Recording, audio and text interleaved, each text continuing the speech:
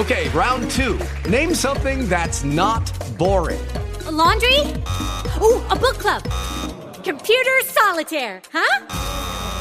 Ah, sorry, we were looking for Chumba Casino. That's right, ChumbaCasino.com has over 100 casino-style games. Join today and play for free for your chance to redeem some serious prizes.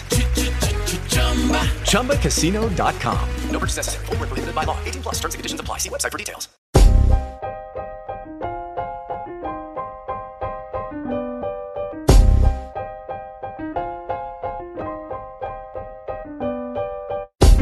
Good morning and welcome to the Everything HR Owner to Owner podcast. My name is Felicia Harris and I will be your host this morning. Now, you already know, owning a company or managing a company is complex. There are a zillion moving parts. And when you bring employees into the picture, things get even more complex. Whether you have one employee or 10,000 employees, it can be a challenge to keep it all running smoothly. And that's where Everything HR come in. We do one thing. We are human capital experts. We're problem solvers. We make things simpler. And this complimentary podcast will provide you with the latest HR trends, whether you do business in your home state or across the United States. You'll be able to call in and talk with HR professionals about the issues that keep you up at night. But more importantly, you'll be able to hear best practices from other business owners that have been in your shoes. Now, today's topic is reducing business risk through smart legal strategy. And we have a special guest by the name of Illyria Adams. And I'm going to turn it over to Illyria to give her the opportunity to tell you a little bit about herself and about her law firm. Illyria, welcome. Hi, thank you for having me, and good morning. My name is Illyria Adams, and I am an attorney with A Squared Legal Group. We're based in downtown Detroit. We are a minority and women certified law firm specializing in business law, labor and employment law, and intellectual property. We primarily assist small businesses by serving as outside general counsel for businesses that have ongoing legal needs, but do not necessarily want the overhead associated with in-house counsel. So I assist with reviewing contracts, all different types, assisting with any type of possible employee matters, such as litigation, and just overall making sure that the business is running smoothly from a legal standpoint and is compliant with all regulations. Awesome. Now, Illyria, you know that as small business owners, we know our craft. You know, we know our product, our service, and those wonderful things. There are no particular classes or anything that we end up taking that tells us what things that we're required to do. And so when it comes to a legal aspect, can you tell us, you touched on it that you're able to be there for small business owners to be able to tap into your services. They're in assisting them with that area. Can you tell us what some of the different areas or different things that you see can be a challenge or an open risk for a business owner? Some challenges that I can see, just off the top of my head, would be collections. A lot of business owners, sometimes you get those clients that are slow to pay the invoice that you submit to them or just refuse to submit the invoice. So I see that as a challenge with them trying to, for lack of a better term, motivate that client to pay that invoice. So that's where sometimes I have to step in and sort of act as a mediator, so to speak, but obviously trying to have my client's best interest at hand, which is getting them their money for the services they rendered. So in that instance, I would more than likely start off with sending a demand letter, but sometimes it can escalate to actual litigation. And so from that standpoint, the best way to alleviate that situation is to make sure you have an adequate contract in place that explicitly outlines the terms of the services you're going to render and what the payments for those said services are. So as long as you have that as your foundation, more than likely your case is a very strong one. And as long as the client is hopefully collectible, you will ultimately get your money back. Awesome. And in those contracts that you have with clients, should they end up having terms in there for late fees? Is there any type of criteria concerning the late fees that should be included inside of the contract? Yes, you definitely can have late fees included. If you submit an invoice and it's 30 days late, then you can explicitly state how much interest you're going to be tacking on to any unpaid amount, as well as you can add explicit language that states that after 21 days, if you don't hear back from the customer regarding any disputes they may have, you're going to assume that those invoices you submitted are adequate and truthful, which prevents them from coming back to you, say 3 months later, saying, "Oh, well, we never received this," or "Oh, this service was never actually rendered to us." So that's also another thing you can add in the payment terms section of your contract, just to make sure you're protected and that there is no any type of hiccup. Is there any issues, is there any issues? So say, for instance, you have two customers that they both relate, and you have late charges payment that's included in both of their contracts. For some reason, one client, you decide that you want to go ahead and give them a little bit of leeway and you credit them back, but the other one you did not. If either, the one that you did not, if there ends up being a legal proceedings for that, does the one that the client that you credited back, is there any precedence of being able to say you have to be equal across the board for all clients? No. Now, if you did that, if using that same scenario, if that same client, you typically would give them a little wiggle room, but then all of a sudden you started to maintain that hard deadline, then in that instance, there could be a type of precedent based on past practice. But if it's two separate customers, and let's say one was a referral and one you've had a long-term relationship with and one is sort of newer, if you want to treat one better than the other as far as their payment terms, there's not necessarily anything wrong with that from a legal perspective, or from a professional perspective. It's something you may not want to do because people do talk. Absolutely. So it would just be probably best for you just to maintain whatever your terms are and apply that consistently with all your clients. And that would just make life a whole lot easier. Now, I know, actually, this came up. We have just to kind of catch everyone up, we have a women's networking group that we meet once a month. And an issue came up with one of the business owners, and I won't repeat their name but I know we both know of them. They actually end up falling victim to someone that had been contracted to do their website. And they end up paying them like $21,000. Now the person, they cannot find them anywhere.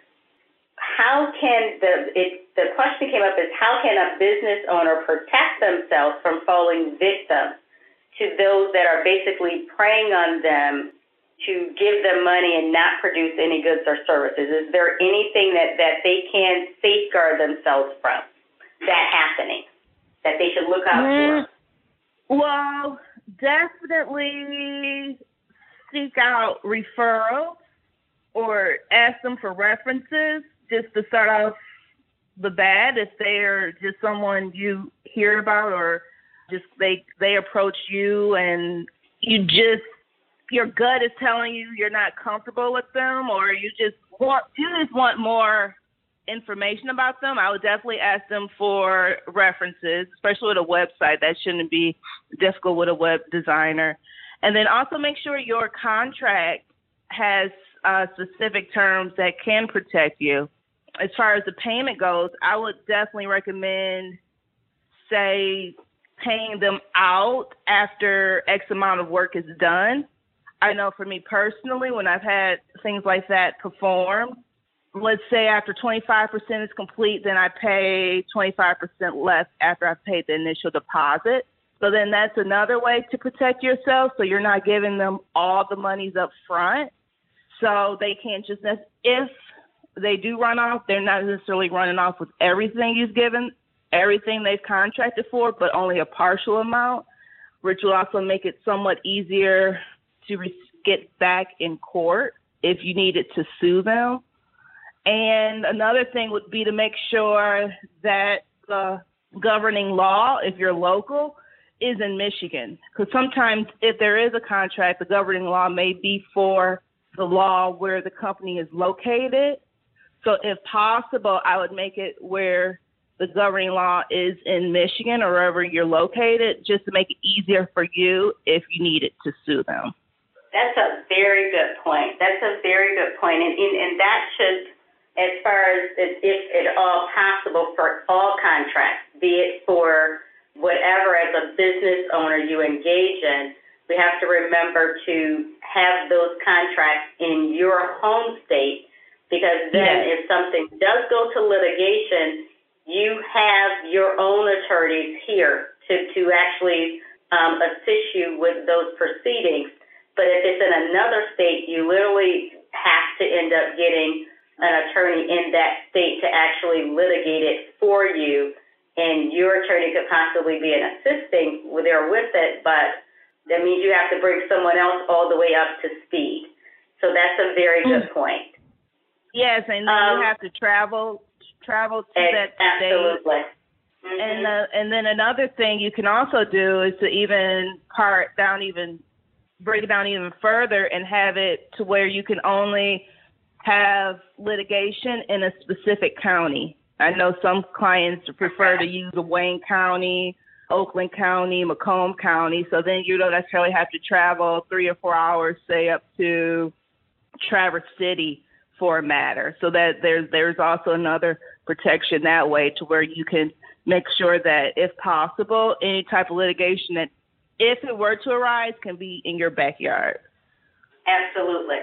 And then to stay on the concept of contract, we've been talking about the customer side. Let's move over to the employee side. And first, I guess start off with allowing you to kind of explain the difference between presenting an employee an offer letter versus what an employment contract is. Because one of the things that I see as an HR professional, sometimes employers are entering into employment contracts not knowing they meant to just do an offer letter. So can you go over the difference between the two? Well, sure. The offer letter is just primarily giving them a baseline of what they can expect upon employment. So you would definitely want to make sure you include, obviously, their salary, their position or title and duties. And it's also, if you have any restrictive covenants as part of your employment condition, I would also recommend you include that in the offer letter, just so they're aware that they may or may not be subject to a non-compete and any type of other restrictive covenants, such as non-disclosure or confidentiality, as well as non-solicitation. Mm-hmm. And so from that standpoint, the offer letter is just making them aware of the terms and conditions of their employment if they were to accept the offer you present to them. Awesome. And is it also good if you're in an at-will state to put that in there to let them know they're an at-will employer? They're an at-will employee. Sure. Yes, definitely include that. I would say include that at least twice in the offer letter, just so there's no confusion. Now, how would you explain an employee contract? I would explain an employee contract as including some of those, many of those same terms that were in the offer letter, but it's just making it more explicit and in depth of what they can or cannot do as an employee. So you would still definitely include those restrictive covenants include whatever their duties are, as well as any type of terms and conditions that are associated with your specific company. Okay. And any type of benefits they may or may not be receiving. Okay. And so if they're receiving those benefits and you enter into a contract, is the employer more tied to that person even if the relationship ends? Well, they're not tied depending on how that language reads.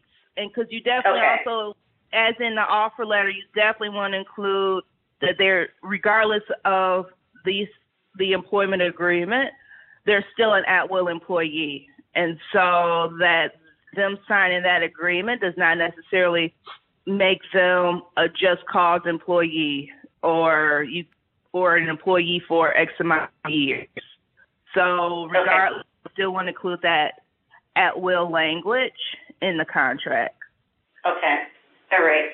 And so because we're talking about risk, therefore, we've covered the customer, we've covered the employee aspect of it. Is there anything else that, as an employer, when it comes to the employees, that employers need to be mindful of? Definitely, if you utilize independent contractors and not treating your independent contractors as employees. That's a mouthful. You want to explain the difference between the two? Because I am sure you, like I, know that that gets cloudy for some. So you want to explain the difference between what the top is? For me, the easiest thing to explain is control. You have an individual that you give a schedule to and you expect them to work a 9 to 5, and then that's an employee. If, regardless if they're working remotely or in the office, you expect for them to clock in and clock out at a specific time, then that's an employee, regardless of how you may or may not pay them. If you give them explicit duties and expect these duties to be met, then more than likely, then that's an employee. Awesome. And I would just like to remind our audience that if they have questions, you can call in at 929-477-1199, or you can email us your questions at support@everythinghr, F as in financial, S as in Sam, .net. Again, that's at support@everythinghrff.net. So I'll say that again. It's at support@everythinghr, F as in financial, S as in Sam, .net. Okay. Now, one of the other things that I typically say, going back to the employer or employee versus the independent contractor, I know that a lot of employers will push back on that because, it is expensive having employees.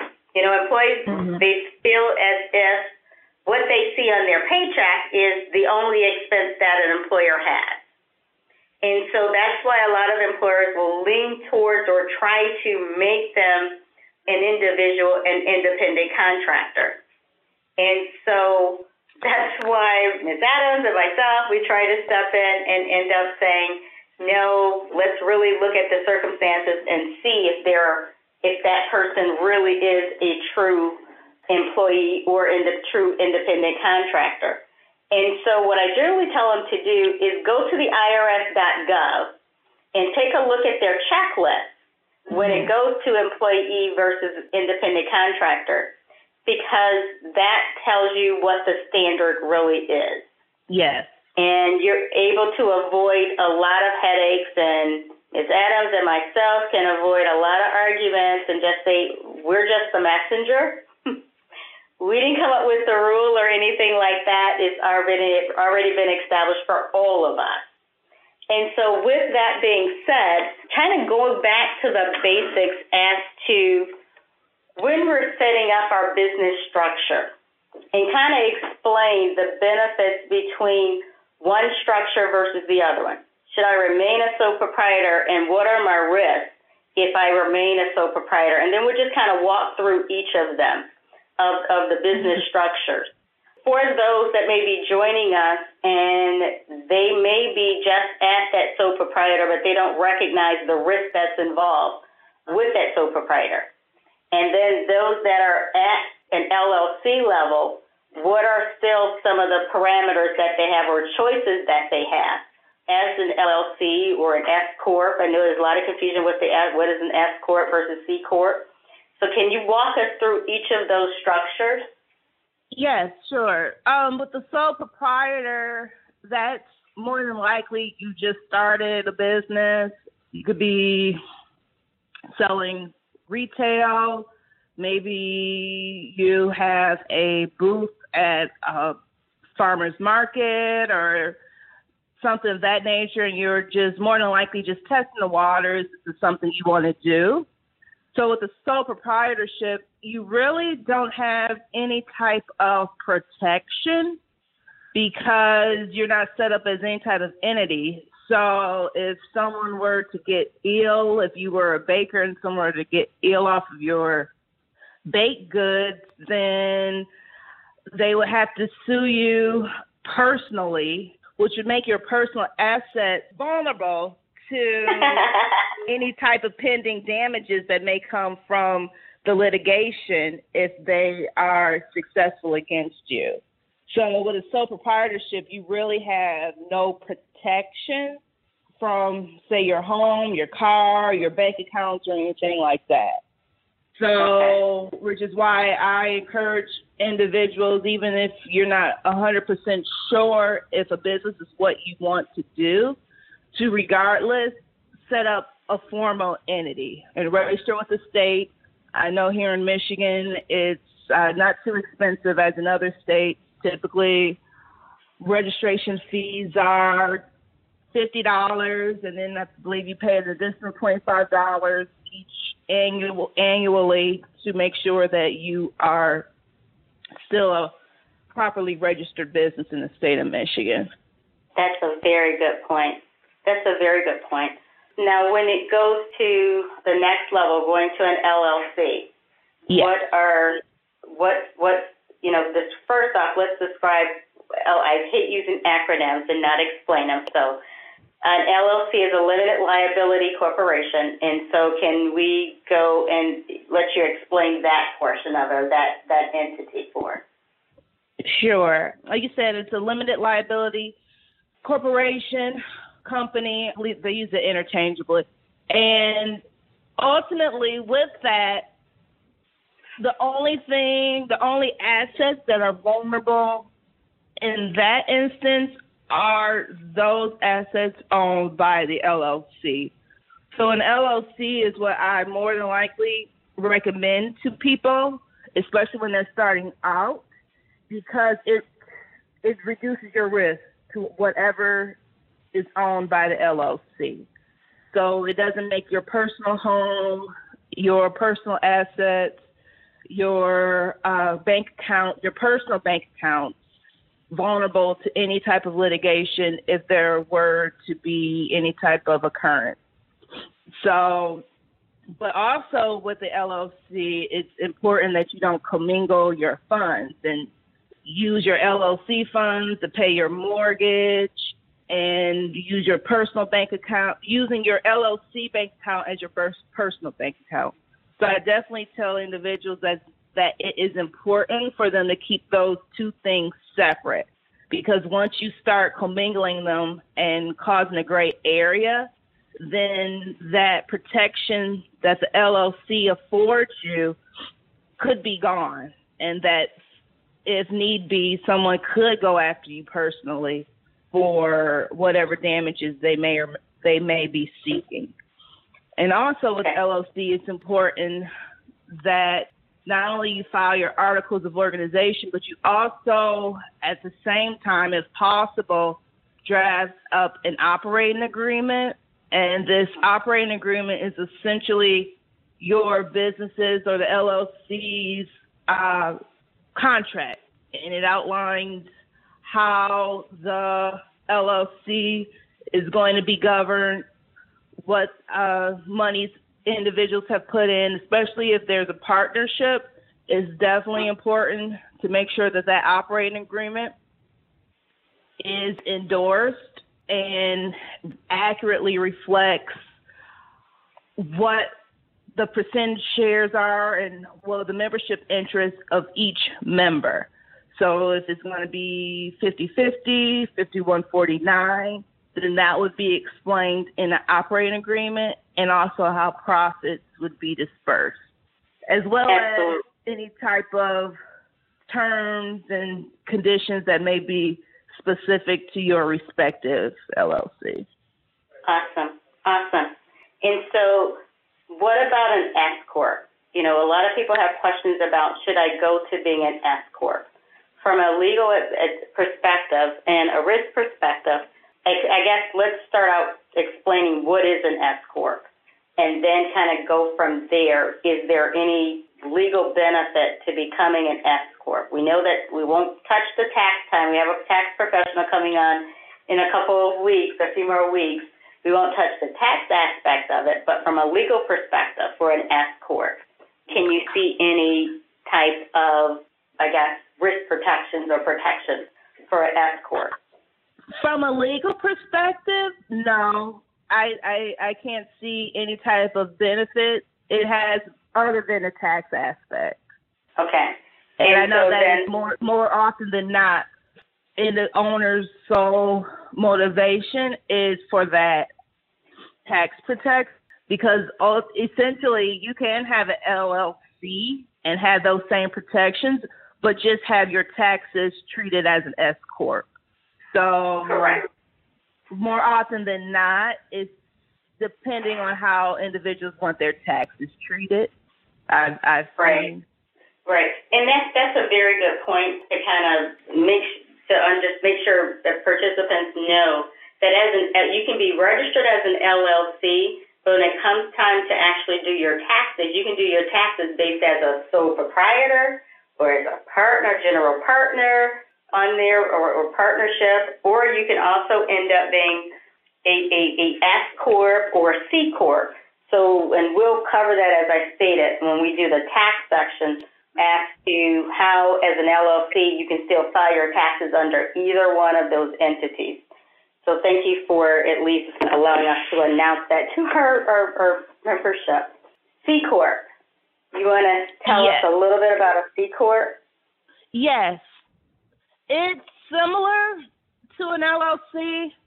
More often than not, it's typically when you have more folks on board, say more than two, because with a corporation, it's governed or run by a board, whereas with the LLC, it can be the members essentially running it, making the business decisions, and wearing many different hats, from one person to two people to five. Whereas with a corporation, all decisions are, for the most part, made by the board.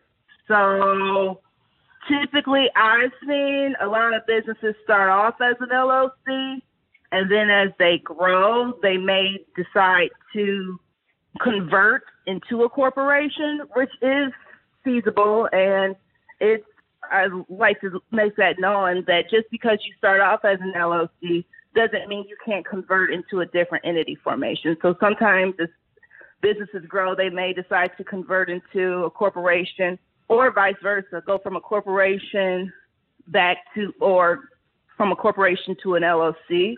So that's also something to think about, and you don't necessarily have to be locked into your entity forever. So, but with a corporation, it's a little bit more detailed because you have to make sure you have meeting minutes. And like I say, you have to have a board governing it, and then the board has to make sure that the business is running as they see fit. So as an owner, you kind of sort of lose a little bit of your control that you would have had in an LLC. Okay, awesome.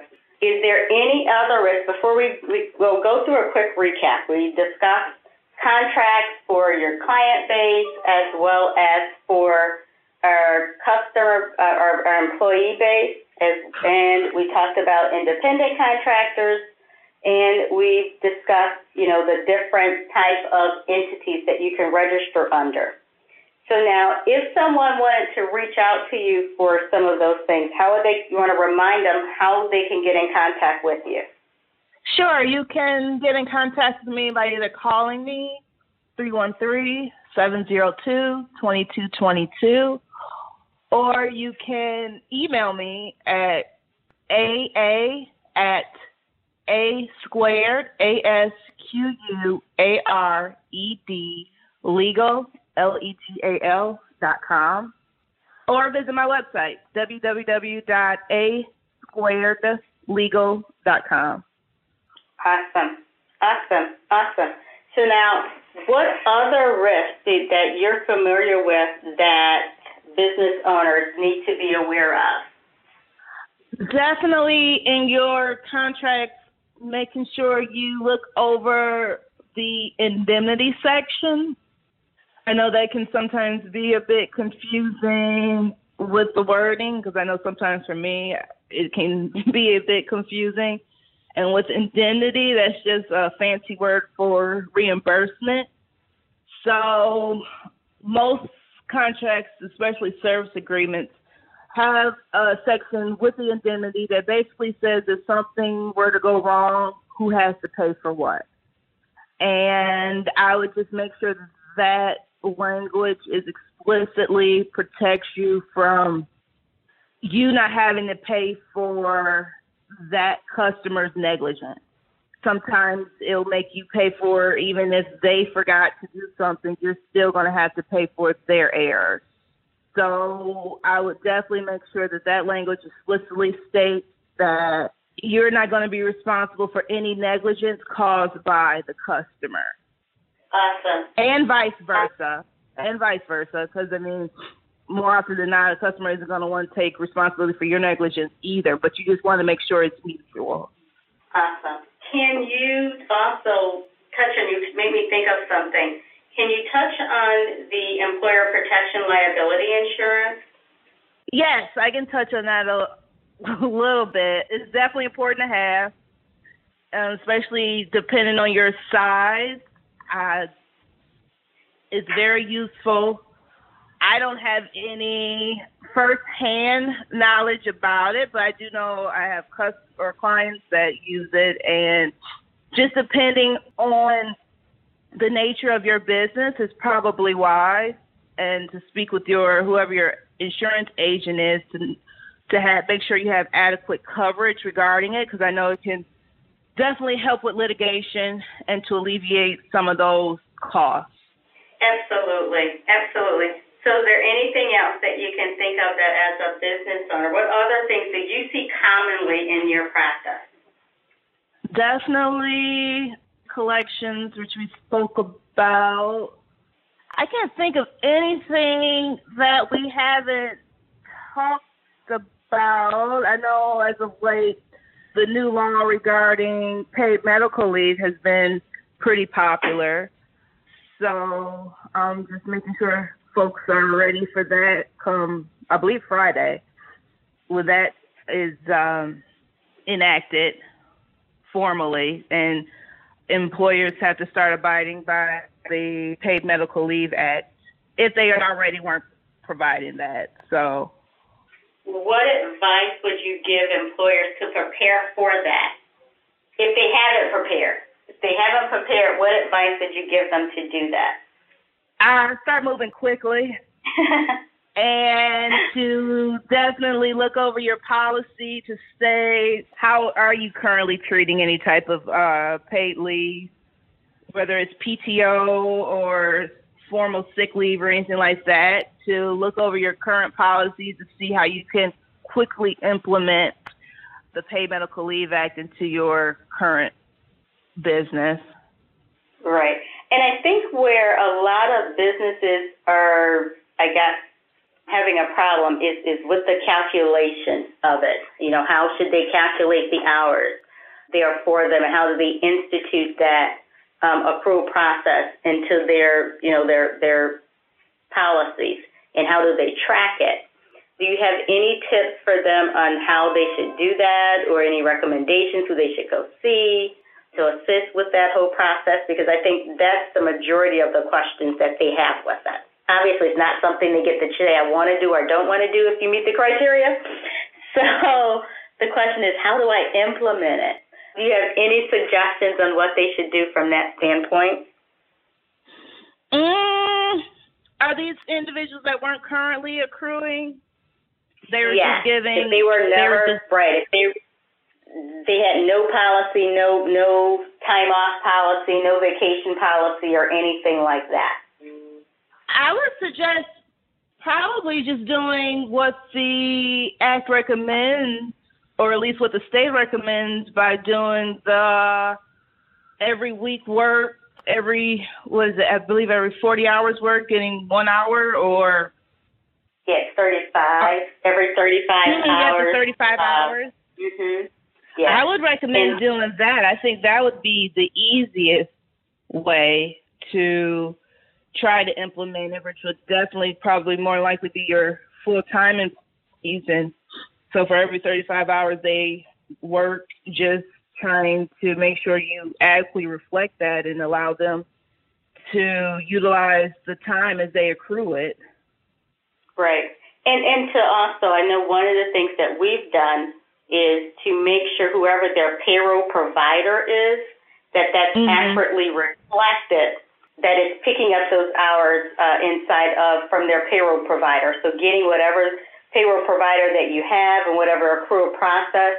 I know most payroll providers are aware of whatever laws that have been passed in every state, so not just Michigan, that they can have basically put in place that accrual process, so it's automatically picking it up, but it's going to be on the employer to actually call them, alert them, and basically tell them, you need to flip the switch on this because we now have to track this employee's hours. And then making certain when it does become active there on the 29th, you need to make certain that someone is going in and actually checking and making sure it is tracking it, because you don't want to not be accurately calculating it, and then you have to go back and actually fix it later. Right. So put that on your to-do list if you don't already have it on your to-do list there for yourself. Picking up along those same lines, in reviewing our policies and procedures, what is your outlook as far as employee handbooks? Is it a good time to actually update those and reviewing your current policies and procedures and making sure that, number one, that they're compliant with federal and state, if there were any federal and state changes that may be going into effect, but also whether you were impacted by this new sick policy or the minimum wage, how do you feel about, an employee handbook and using this opportunity to go through all of your policies and procedures, like a fresh start? Oh, I think it's definitely important to update at least annually your employee handbook, because not only do laws change, but also your business changes. So you definitely need to make sure that any type of changes are adequately reflected in your policy so everyone is aware of what is expected in the business. So if you were primarily a business that used independent contractors, but now you have more full-time employees, then your handbook may change to reflect that. Or if your hours have changed, or if your break times have changed or anything like that, then definitely. Or if you now have changed your dress code to make it more casual, business casual, opposed to more formal, then definitely you need to update your employee handbook or policies and procedures as needed. Awesome.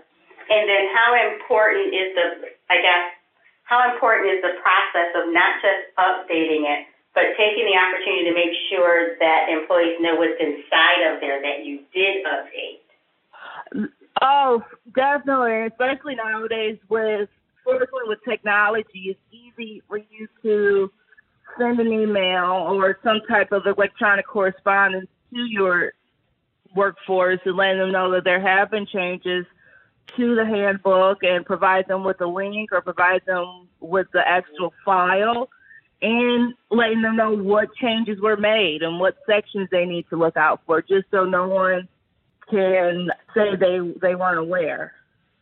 And just to, on the HR side, one of the things that we do, as well as for those HR departments that we support on an every now and then basis, is just tell them if you have frequent meetings, just take a little bit or a portion of your handbook and just kind of go over it. Just pick something out, just 2 or 3 minutes, and just remind your employees of whatever policies and procedures that you may have. And also understand that those policies and procedures, those things are going to change, not just based from a regulatory standpoint, but they also are going to change based on your customer demand for your product or your service. And so being able to keep that updated, and just to make a distinction, your policies and procedures is your secret sauce, the way you do things. The employee handbook can mention your secret sauce, but it doesn't provide or give all of your secret sauce. It just sets the standard as to what your expectation is of your applicants as well as your expectations of your current employees. And so it's there for both when you're taking a look at the employee handbook. And so knowing that that's an integral part of what you're actually basing your business off of, because obviously if we have a good in service and we need employees to get it out to market, we all have to have set rules. We all have to start at the same place. And so that's where that handbook comes into place to kind of set some structure, because if we don't have structure, things will just run awry. That's just human nature. So we have to have some guardrails up and let them know what your standard is. And a perfect place to do that is inside of your employee handbook. And knowing that that employee handbook provides that type of foundational guideline. It's never meant to actually be or cover absolutely everything, because you don't want, a handbook should never end up being 70, 80 pages and looking like a huge book. It should just be an introduction. And so, because no one's ever going to read that. Right. No one's ever going to, no matter how pretty it might look, no one cares how pretty it looks as a business owner if you're not implementing the things that are inside of your handbook. If you are, no matter what, an unemployment claim or whatever you're responding to, they're going to ask for your policy. And so are you implementing that policy? Are you following it? And so I'm sure you know, as an attorney, you've seen people pull stuff off of the internet. Ooh, I like that. Oh, that sounds good. Oh, I'm going to pull this together, And so you end up with this whole big pile of things that they pulled off of the internet that they may not end up, actually implementing or even know why they pulled it from whatever company, different industry, different area, and they just put it together. I am certain you've seen that. And it's not intentional. I mean, it's, as a business owner, regardless of your size, you're just trying to be mindful of your budget. So it's not intentional, but it can end up being a legal hazard, and I'm certain you saw that before. Oh, yes, definitely. Pulling stuff off the internet, while convenient, can cause trouble at the end of the day. So you can have, similar to what we were speaking about at the beginning, you can have this policy or contract is governed by Rhode Island law, and you're in Michigan, and so you're sort of stuck with Rhode Island law for the basis of your contract. And also with your contract, you make sure you got to have your harassment and discrimination policy in place, because if there were ever a complaint and it was filed with the EOC or Michigan Department of Civil Rights, I know that's the first thing they ask for is what is the policy. So definitely got to make sure that that's tight and accurate and adequately reflects who reports or complaints are made to. So you definitely have to make sure your handbook reflects your business. Absolutely. And you're, even if we tell our clients it's you start from scratch with your handbook. You don't cut and paste. Even from your competitor, you don't cut and paste from your competitor because your competitor is not you. You're saying that you have a product or service that is superior to your competitor. So you don't even try to mirror the way that they're doing things. You end up mirroring the way you get the guidelines first for federal, state, and local, and whatever your industry guidelines are, and then you customize that as to how you're going to fulfill those guidelines. And so, yes, it's a little bit of work, but in the long run, it saves you financially, and it reduces your risk greatly than you trying to cut and paste something together that was not originally yours and it's not applicable.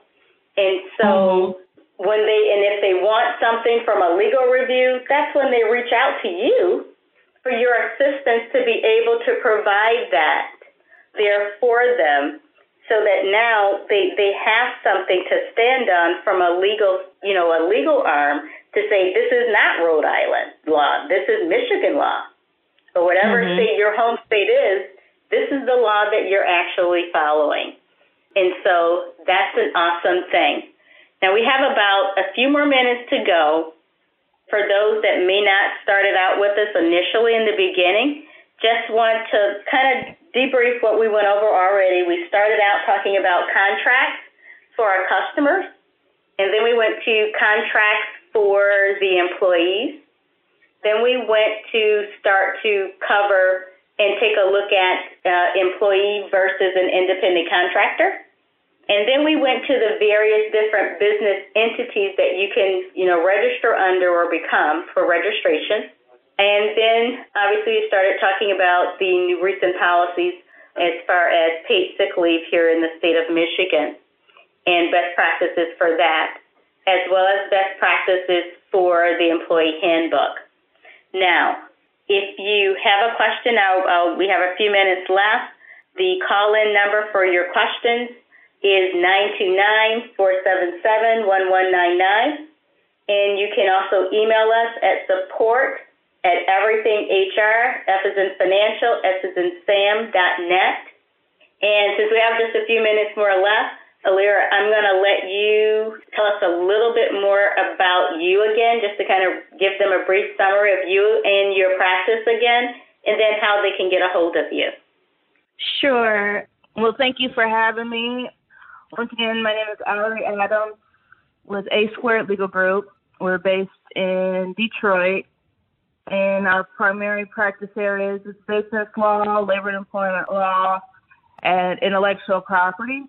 We assist small businesses with their legal needs, whether it's transactional and or litigation, so reviewing contracts or suing over those same contracts. We assist from both ends of the spectrum.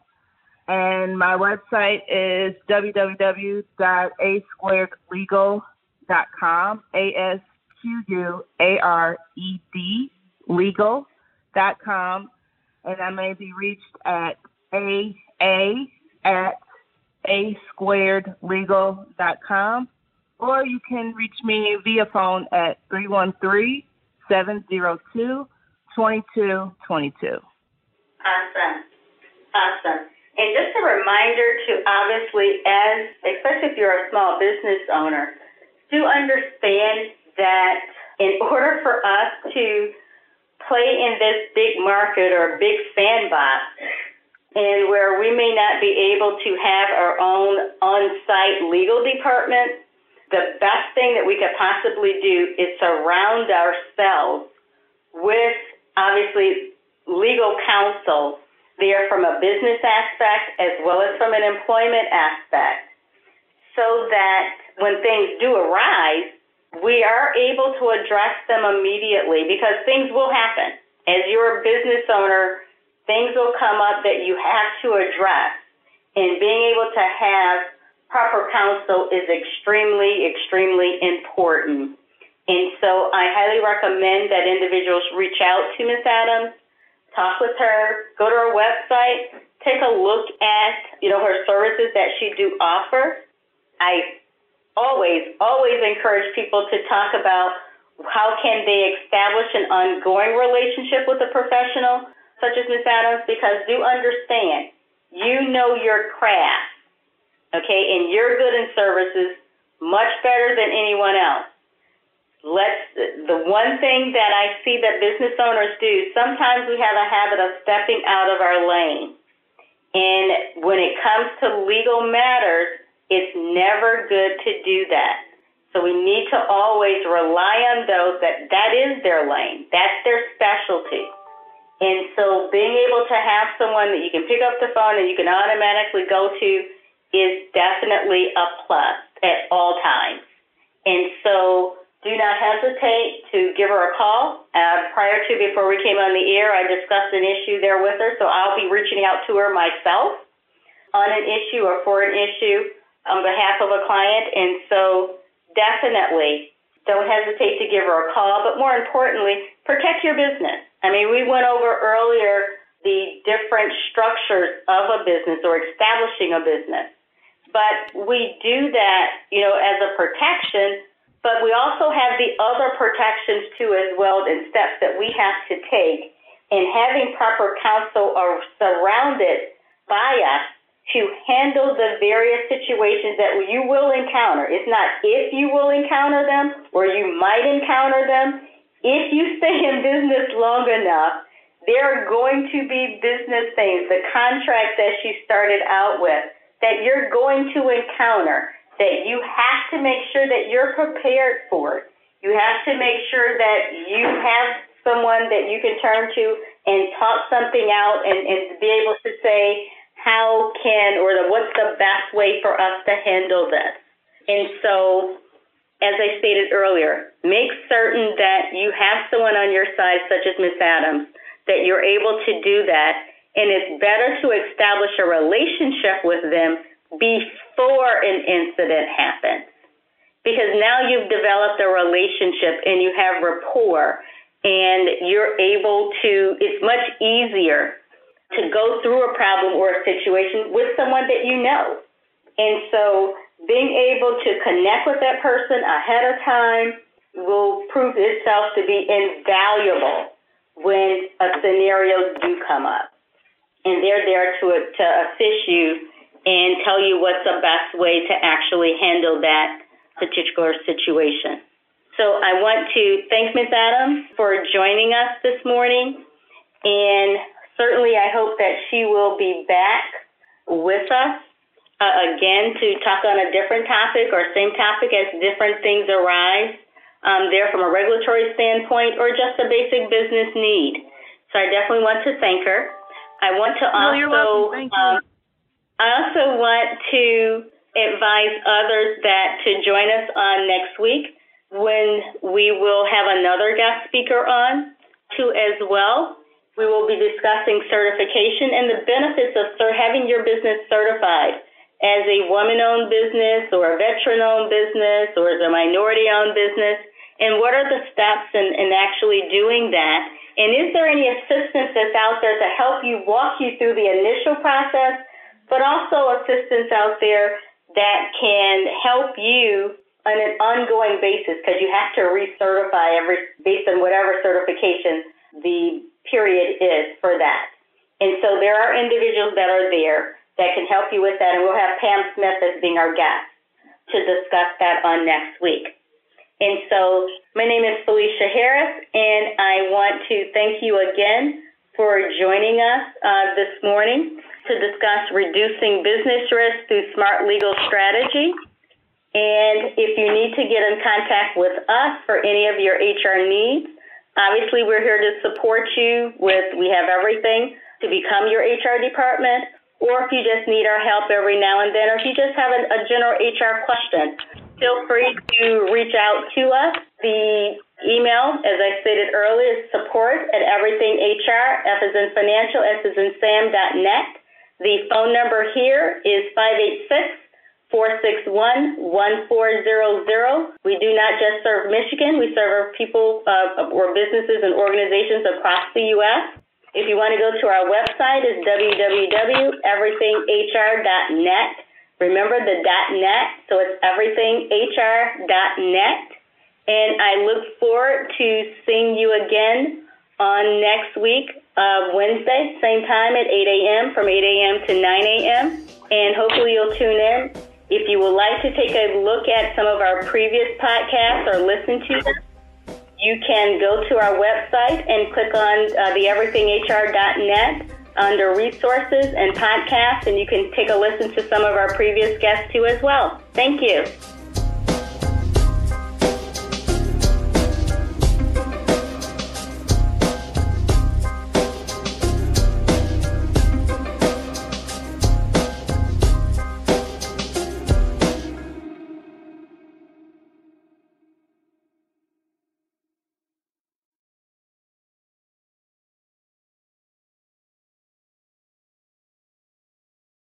Hello, it is Ryan, and we could all use an extra bright spot in our day, couldn't we? Just to make up for things like sitting in traffic, doing the dishes, counting your steps, you know, all the mundane stuff. That is why I'm such a big fan of Chumba Casino. Chumba Casino has all your favorite social casino-style games that you can play for free anytime, anywhere with daily bonuses. That should brighten your day a little. Actually, a lot. So sign up now at ChumbaCasino.com. That's ChumbaCasino.com. No purchase necessary. VGW Group. Void where prohibited by law. See terms and conditions. 18+.